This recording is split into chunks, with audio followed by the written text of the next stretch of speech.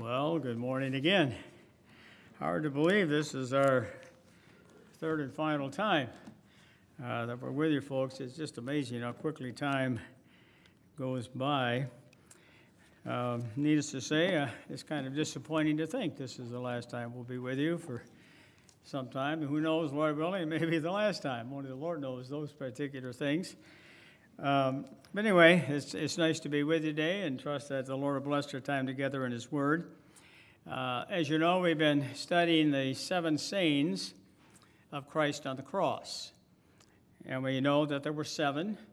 I had 6 lessons that I could give here, so I had to combine 2. And today, this morning, we're going to combine the 5th and the 6th statement because they seem to really dovetail one another very nicely. And then tonight, Lord willing, we'll look at the 7th and final saying of Christ on the cross. And we mentioned right from the very outset, all of us kind of know what the 7 things are. But I would venture to say the vast majority of us, and that included myself until I was asked to speak on this at a conference a few years ago, that I had to sit down and really study and meditate on these 7 statements. And it was amazing how it really touched my heart. We know these little statements and we read them and don't think an awful lot about them. And yet they're recorded for a reason, because they're all very precious when you stop and consider the price that the Lord Jesus Christ paid, what He endured, and how He expressed certain things. And the fact that He picked these 7 things to say in itself means they must be extremely significant. And the one we have before us to begin with this morning is in John chapter 19, verse 28. John chapter 19, verse 28. And I'll be very honest, even as I used to go through and read the Gospels and read about the crucifixion and all that led up to the crucifixion, and I looked at these 7 statements, the one that I kind of dismissed, I know that doesn't sound right.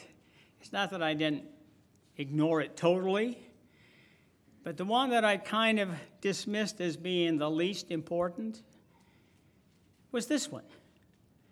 And it's because it just simply says in this verse, Jesus, knowing that all things were now accomplished, that the scripture might be fulfilled, said, I thirst. I thirst. Now, when you think about those 2 little words by themselves, compared to the other things that He said, I sometimes think I'm not the only one who was guilty of thinking, this one probably isn't as important as all the others.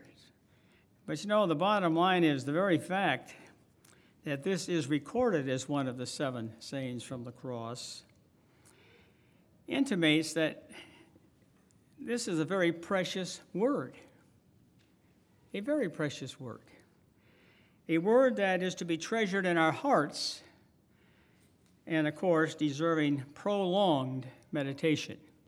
Now, the time we have allotted today is not going to be prolonged. It'll probably be more prolonged than most of you have taken time to really stop and consider it. But I'll tell you, I spent hours and hours and hours dealing with just this little phrase, I thirst. Here we see another fulfillment of the many scriptures concerning Christ's humanity and deity. And of course, this particular statement was prophesied in Psalm 69, verse 21, and it's also reiterated here in verse 29. So let's just read verse 29. Now, a vessel full of sour wine was sitting there, and they filled a sponge with sour wine, put it on hyssop, and put it to His mouth. And that's what's quoted in Psalm 69. And for my thirst, they gave me vinegar to drink. That is a prophetic statement concerning what was taking place here. And now it was being once again fulfilled as he hung on the cross. And I just want to refresh your minds very briefly about the fact that everything we have talked about and everything that took place was prophetically predicted in the Old Testament scriptures. And I'm just going to give you a couple just to make a point as we move along. In Psalm 41:9, we are told that he would be betrayed by a friend. That took place in Luke 22:48. In Psalm 31:11, his disciples would be offended and would forsake him. That was fulfilled in Mark 14:50. In Isaiah 53:9, it was said he would be proven guiltless. That was fulfilled in Luke 23:4. I find no fault with this man. Psalm 109:25 speaks that he would receive the mockery of the spectators.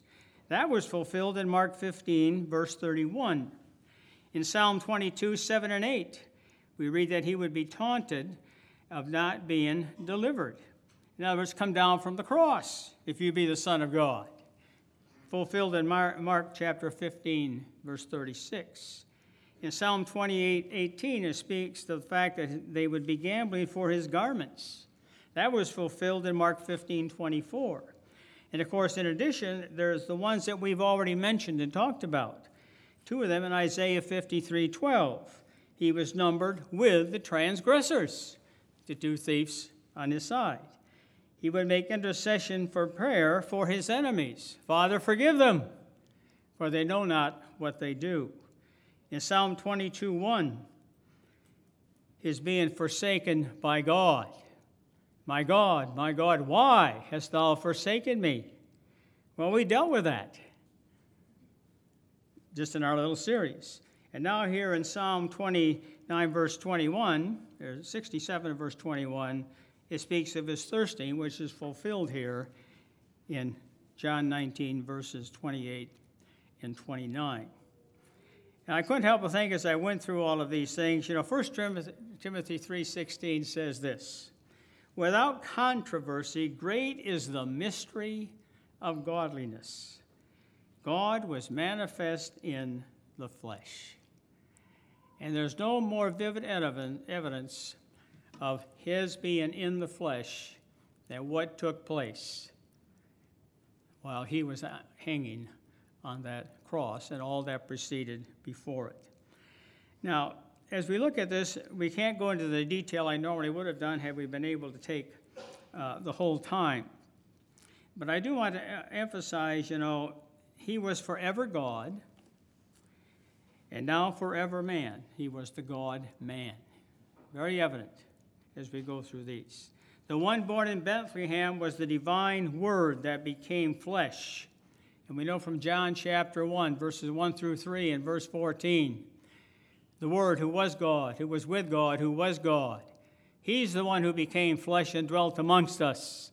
Verse 14, and we beheld his glory, his moral glory, as of the only begotten of the Father, full of grace and truth. And of course, the glory we beheld there was his moral glory, his holiness, fully God, fully man, has been demonstrated in Scripture. Yes, this brief statement truly reflects Jesus Christ's deity, and it reflects his humanity and his complete fulfillment of God's word as both. Now, a few other things I just want to draw our attention to here. In this statement, I thirst, it also reveals the intensity of Christ's sufferings, just how intense they really were. We read through the Gospels, and we visualize a little bit. It tells us, and each Gospel emphasizes a little bit different point, but by the time you put them all together, you have this glorious picture of the intensity of the sufferings of the Lord Jesus Christ. And even though we can't understand these things fully, and don't ever think that you can, we can never understand fully and appreciate Christ's sufferings. But there's two prophetic passages I want us just to take a look at that gives us a glimpse of the intensity of his sufferings. The first one is in Psalm 32. Either turn to it or you can just mark it down or listen. But in Psalm 32, verses 3 and 4, we read these words. When I kept silent, my bones grew old, through my groaning all the day long. For day and night your hand was heavy upon me. My vitality was turned into the drought of summer. Selah. Now go to Lamentations, if you would. The book of Lamentations. In chapter 1, verse 12. Is it nothing to you, all you who pass by? Behold and see, if there is any sorrow like my sorrow, which has been brought on me, which the Lord has inflicted in the day of his fierce anger. From above he has set fire into my bones, and it overpowered them. He has spread a net for my feet and turned me back. He has made me desolate and faint all the day. Somber verses, aren't they? When you stop and consider who they're referring to. You know, in addition to this, of course, as I've already mentioned, we have the four Gospels and how vividly they tell us of what took place. Now, we don't have time to go through all of those today, but I would really encourage you to go home and go through the Gospels and really meditate on what took place. Because, you see, we don't often think that from the time he left the Passover feast, from that moment, it all began. Starts with him in Gethsemane, sweating great drops of blood, anticipating. And then, of course, here comes the soldiers with Judas, the betrayal. And, you know, the events go on and on and on. And, you know, as you read through those and really meditate on them, you'll find there was no break.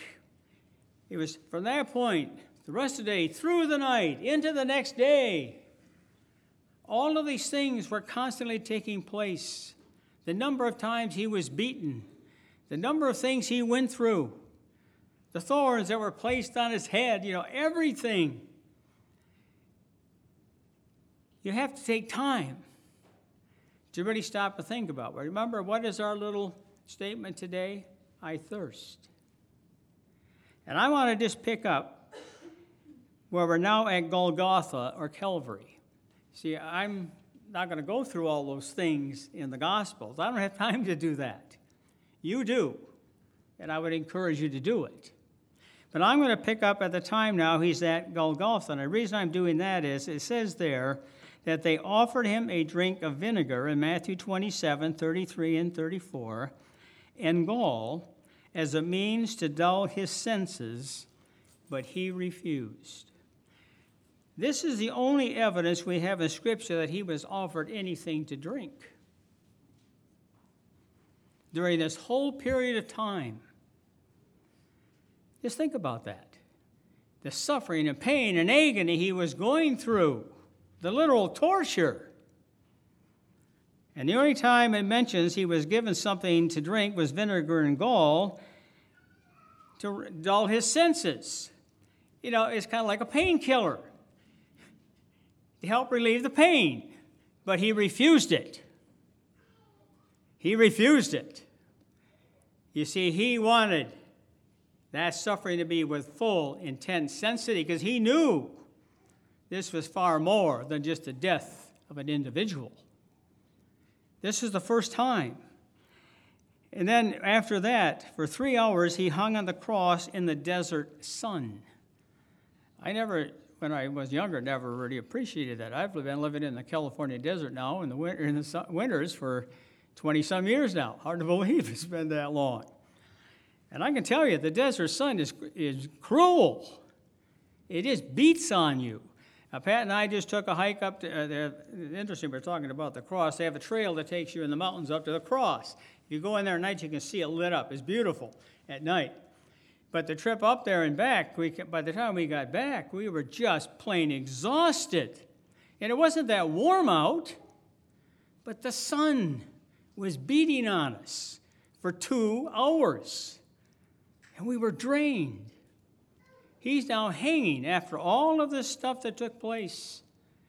He's hanging on that cross in the desert sun for 3 hours.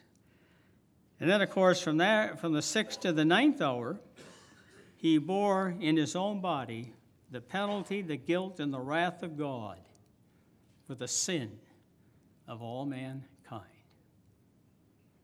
Okay? This is leading us up to the event which we're talking about, this statement this morning. You see, up to this point, he had not opened his mouth in anguish concerning his suffering, except acknowledging his being forsaken by God. And we looked at that last time we were here. My God, why hast thou forsaken me? And now we have the words. He speaks, I thirst. But see, even in these 2 words, it brought him additional mockery and suffering. Because again, what do they offer him? Vinegar brought to his lips. Well, nobody's going to drink vinegar. Have you ever tried to drink vinegar? You see, even there, it was torment and cruelty. In John chapter 19, verse 28, it reveals the Lord spoke these words. Jesus, knowing that all things were now accomplished, that the scriptures might be fulfilled. What scripture? Psalm 69:21. He said, I thirst. Now this should just give you a little bit more of an idea how precious these words really are. The suffering. But as I thought about this, it may be suggested, and I want you to understand I said suggested. It may be suggested that something other than physical thirst is brought before us here. I mean, obviously he was thirsty physically. But it's suggested there might be something in addition to that. Go to Psalm 42, if you would. Psalm 42.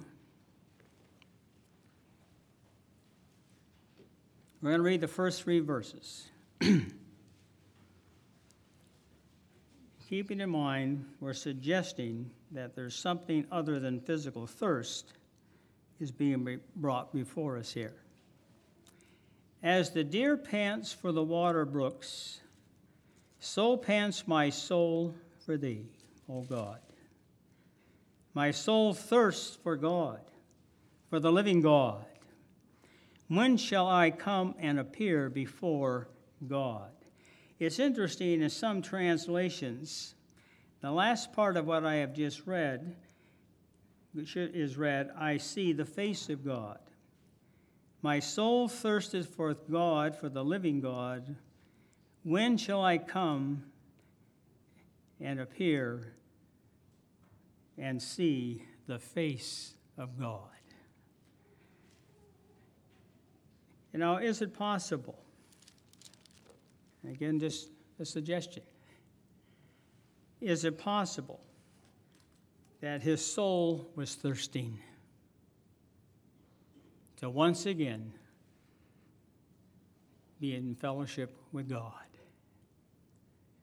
He was forsaken by God. We'll never understand that. But for 3 hours, he was totally separated by God. What that was like, we'll never know. Now, when I say we'll never know, I'm talking to those here who are born-again believers. You must be born again. We just got through saying you must be born anew. You must have Christ in your life when you pass from time into eternity. And for those of us who know the Lord Jesus Christ as our Savior, we will never know what it is to be forsaken by God. No one in the world today knows what it is to be forsaken by God. You can take the wickedest people you can find on the face of this earth who will literally curse the name of the Lord Jesus Christ. They have still not been forsaken by God in this world. His presence is here. And whether they acknowledge or not, God is blessing them in many ways and working at them, seeking to draw him to themselves. But you know, if you pass from time into the eternity, and you're going to stand before the judgment seat of Christ because you never accepted the Lord Jesus Christ, what is he going to say to you? Depart from me, I never knew you. What is spiritual death? It's separation from God. You know, people often say, well, hell must be going to be a terrible place. You know, I think of the fire and all that stuff. Yeah, I guess that would be terrible. I'm not sure that'd be the most terrible. I think the mind might get involved, thinking of all those opportunities. You know, I've witnessed to a lot of people who had wanted nothing to do with it. Well, I have a feeling if they end up in a Christless eternity, they will remember every opportunity they had over and over and over again. Why didn't I respond? But I don't think that's even going to be the worst, if that's even a part of it. Forsaken by God. See, separated from God. The Lord Jesus Christ was separated from God judicially for 3 hours. Can you imagine being God himself and now being separated? How he must have thirsted once again to be in that fellowship with the Godhead, his rightful place. You know, as you think about these blessed words, may our spirit, may the Spirit of God give us a true glimpse of the intense suffering that Christ endured to reconcile us to himself. May we also give us a greater understanding and appreciation for our Savior's statement, I thirst. And maybe help us see how blessed our Lord Jesus Christ can be in sympathizing with those of us who belong to him. You know, sometimes we get that feeling, oh, why did the Lord let this happen to me? The Lord knows full well what's going on. He can sympathize. He understands. He has been through so much more than you can ever imagine yourself going through. I don't know what lies ahead for me. The Lord does. But I'm confident of one thing. He understands whatever it will be. He will sympathize. He will be with me. He's promised. He will never forsake his own in any way or form. Oh, praise God for these two little words. I thirst. Go home and meditate on them a little longer. Moving on to number 6. We just have to go down one verse from John 28 and 29. So when Jesus had received, which means they put it to his lips, he didn't take it, he said, it is finished. It is finished. The last two statements we emphasized before today of the tragedy of the cross was, my God, why hast thou forsaken me? The second one was one we just mentioned. I thirst. But this statement focuses on the triumph and the victory of the cross. It has been said the cross of Christ has two great sides to it. It showed the profound depths of his humiliation, but it also marked the goal of the incarnation, and further it told the consummation of his mission, and it forms the basis of our salvation. Why do we have a great salvation?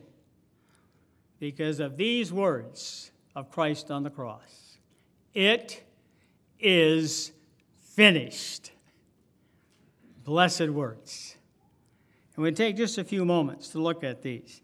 In the original, it is finished is really only one word. And yet, in that one word is wrapped up the gospel of God. The whole gospel of God is written and wrapped up in this one word. It's the ground of the believer's assurance. You know, if this was never uttered, what assurance would we have of anything? It's finished. And it's the peace and the joy that is ours that we have in the Lord Jesus Christ. Well, it is finished. What is finished? What was he referring to when he said it is finished? Well, primarily, of course, is Christ's sacrificial, substitutionary, atoning death or work for the sin of all mankind. Now, yes, I know it includes his entire life. You know, from the time he came into the world, even leaving the riches of glory to come into this earth. It started, you know, before the foundation of the world. He was already reconciling us unto himself. But you see, it includes all the things we talked about before, the sufferings prior to going to Calvary or Golgotha. All the things that took place at Golgotha, at Calvary, right on through the 9th hour. However, you see, what is really at focus here, his sacrificial work for sin in enduring God's judicial judgment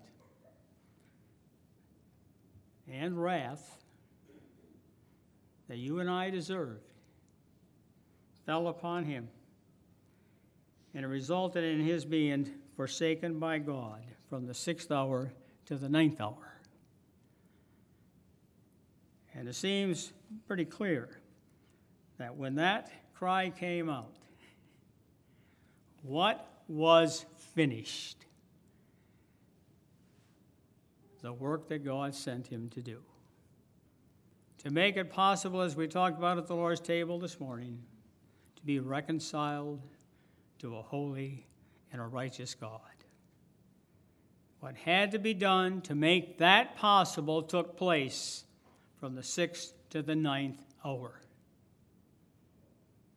And everything else pales in comparison to that. We're not belittling or bemoaning that what took place as not being that important. Oh, it was all important. But these 3 hours where he was separated from God, where he bore the sin of the whole world, the wrath of God was poured out upon him.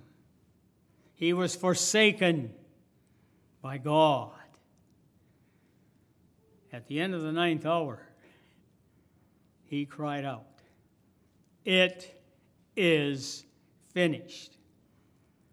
Now, why did he say that after he said, "I thirst"?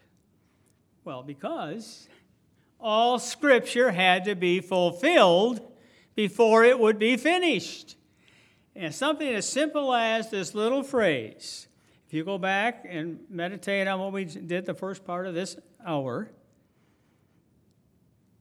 that the Scriptures might be fulfilled, he said, "I thirst."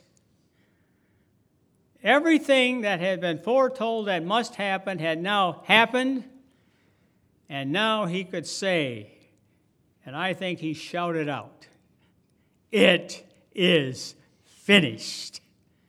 The work he was sent to do. I mean, this is one, again, you really have to go home and meditate on a great deal. You know, it's interesting again to note that centuries beforehand, the prophets of God had described step by step the humiliation, the suffering, this being forsaken by God, and death the coming Savior would undergo. The Old Testament is filled with it. But I just want to leave you with a few passages, and we're not going to read them, but I'm just going to mention that makes it easy for you to go to these and just check them out. Isaiah, starting with chapter 52, verse 11, through chapter 53, verse 12, is just loaded with prophetic statements that were all fulfilled. Psalm 22, just go home and read it, anticipating. These are prophetic scriptures that were fulfilled at his first coming.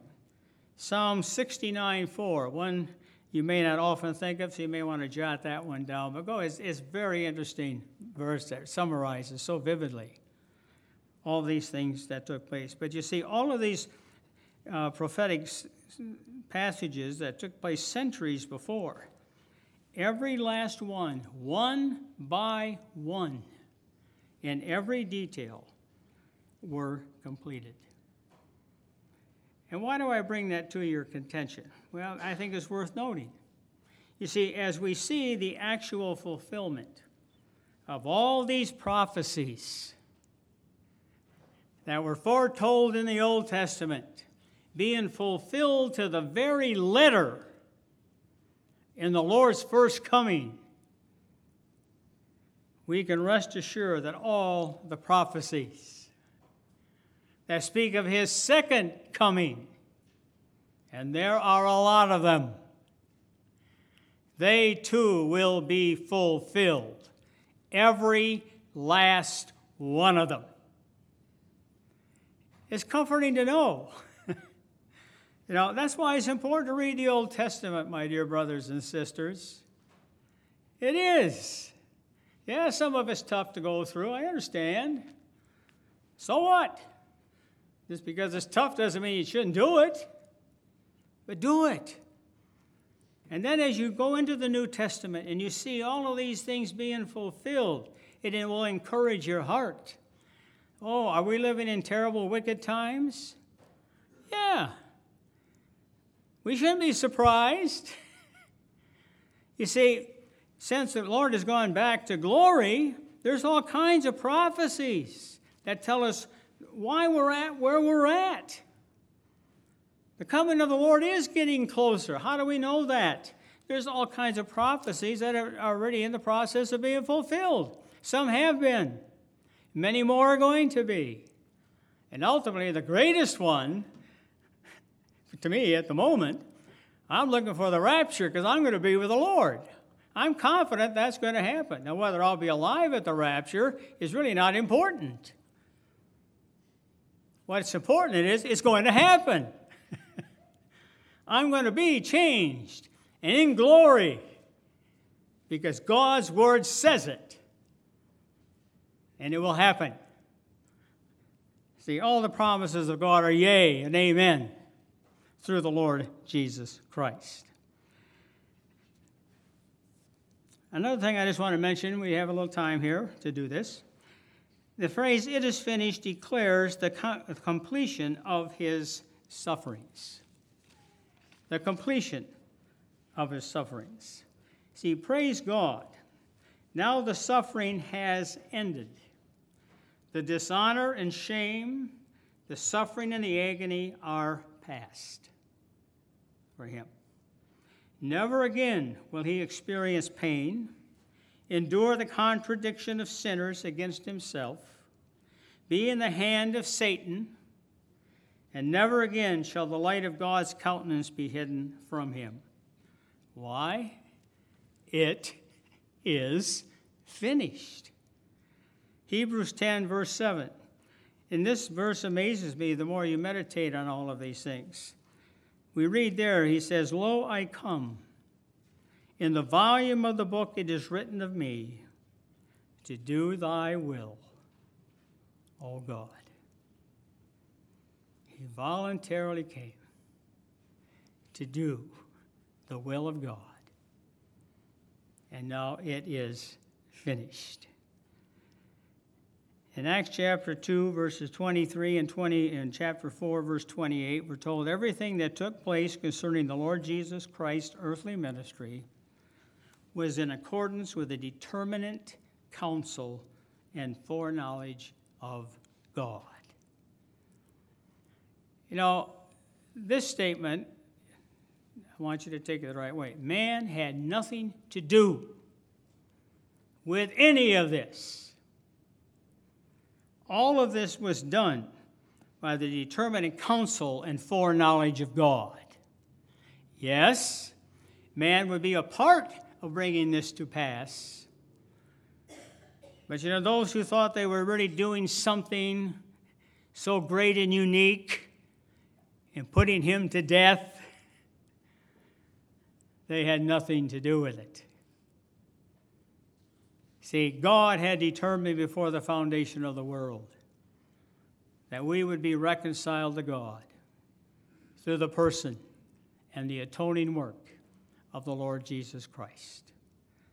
Oh, yes, he used various means to bring that to pass. But that's why God became flesh and dwelt among us. Yes, we beheld his glory, his moral glory. But we also know from Scripture the reason he came was to do the will of the Father, the will of God, in dying for all mankind. In Galatians 4 and 5, I guess just turn to that for a moment. There are two verses you really know. They're read almost all the time at Christmas.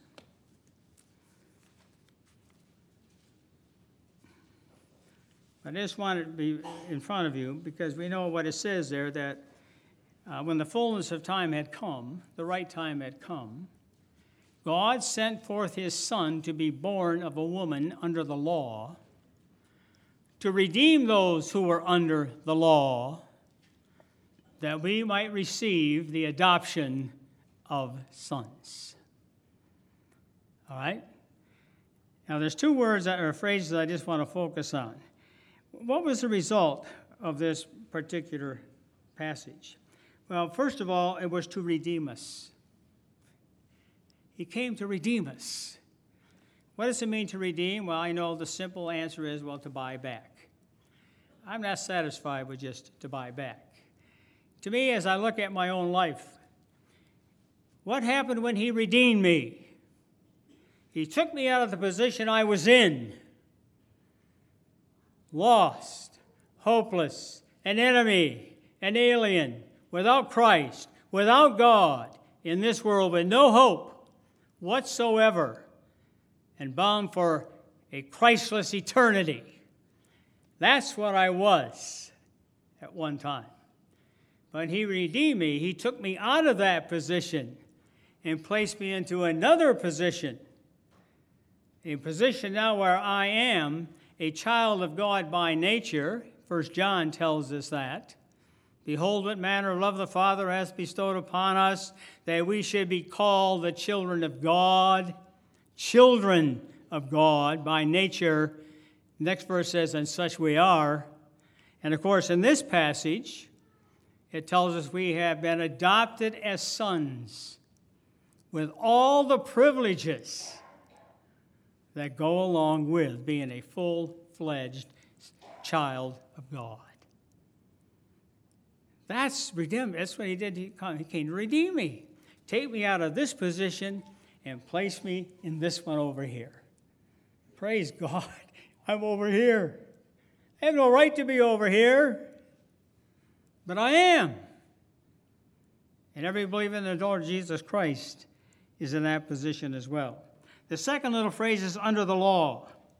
Galatians 3:13, Christ has redeemed us from the curse of the law, being made a curse for us.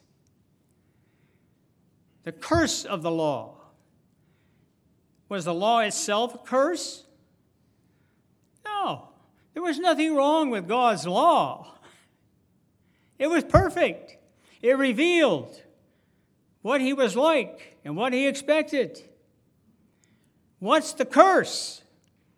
The curse was we could not obey it. We could not live by it. And therefore, it became a curse to us because it doomed us to a lost eternity. But praise God, he came to redeem us from the curse of the law. And how did he do that? He was made a curse for us. He bore the curse of the law for us. and we don't have to. What a marvelous thought. In 1 John 4:10, now herein is love. Not that we love God, but that he loved us and sent his Son to be the propitiation. Big word, simply means that which satisfies God. He's a propitiation for my sins. He's the one who satisfied God for my sin. He bore my penalty, my guilt, my wrath that I deserved in his own body on Calvary's tree. See, no wonder when it was all after the things were done, I thirst, he said, it is finished. And one final thought. Hebrews 2:14, we read, Christ has destroyed him that hath the power of death, that is the devil. You see, for the Christian, the devil is a defeated foe. Do you understand that? He's a defeated foe. Scripture tells us, point blank, greater is he who is in you, which is who? The Holy Spirit of God, the Holy Spirit of Christ. Greater is he who is in you than he who is in this world. Well, you know who the prince and the power of this world is. God gave him the right to do that. That's the only reason he is. And he's hard at work. We know he's hard at work. You know, praise God, he has no effect on those that belong to Christ. You know, I sometimes think we forget that. You know, we try to blame the devil for all kinds of things if we do something wrong. Well, get over it. It's not the devil. He can't make you do anything. He doesn't have that power over you. If you've fallen into sin, it's you. It's me who has brought that about. See, I begin to yield to this old nature of mine instead of the divine nature that is within me now as a child of God. If I just turn it over to him, I wouldn't have fallen into that sin. That would not have happened. And, of course, it also deals with the aspect of death. And, of course, we're going to be getting into that tonight on the seventh statement. Father, into thy hands I commit thy spirit, my spirit. But, you know, we're told in Scripture in James 4:7 that we are to resist the devil, knowing he will flee. If you resist him, he will flee. And, of course, how do you resist him? Well, you have to go to Ephesians 6:11 through 18. He says, be strong in the Lord and the power of his might. And then what follows?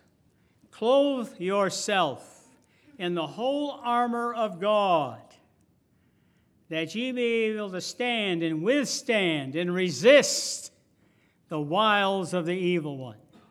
Oh, yes, he will try to inflict his influence and power upon us.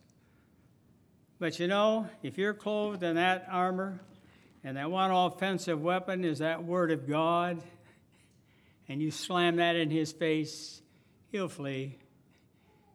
He'll flee. He knows he has no power over those who are in Christ Jesus.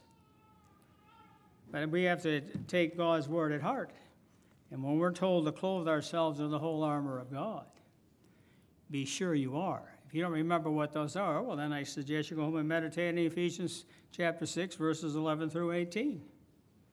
And make sure every moment of every day you leave all of those pieces of armor on. All but one protective, one offensive weapon, and that's the Word of God. Well, some concluding thoughts here. I guess basically I just want to say truly the work of Christ, that the work of Christ came to do, the work of atonement, it is finished. Praise the Lord for that. Tonight, Lord willing, we'll look at the seventh one. And boy, that's a cheery one. I mean, they're all good, but the one tonight really should bring joy, even more joy than this, because this is the result of the fact that it is finished. And that is, today, Father, into thy hand I commit my spirit. Hopefully, you'll be able to come out. Shall we pray? Our gracious God and dear Heavenly Father, we do need to thank you and praise you again for your beloved Son and our great God and Savior, the Lord Jesus Christ. We thank you for these two statements that we looked at this morning that were uttered by our blessed Lord and Savior. I thirst, and well he might have, for all the suffering he endured. But also he uttered it because it was a fulfillment of the Scriptures. And we rejoice in the fact that he could claim boldly, it is finished. The atoning work of Christ, that which can reconcile us to God, that which propitiated our Heavenly Father, has been completed. Forever done, the work of redemption. We thank you for these blessed truths revealed to us in Scripture. May we rejoice in them. Part us now with your blessing. Bring us to our various homes in safety and out again this evening, if it be your will. We ask these things in Jesus' precious name. Amen.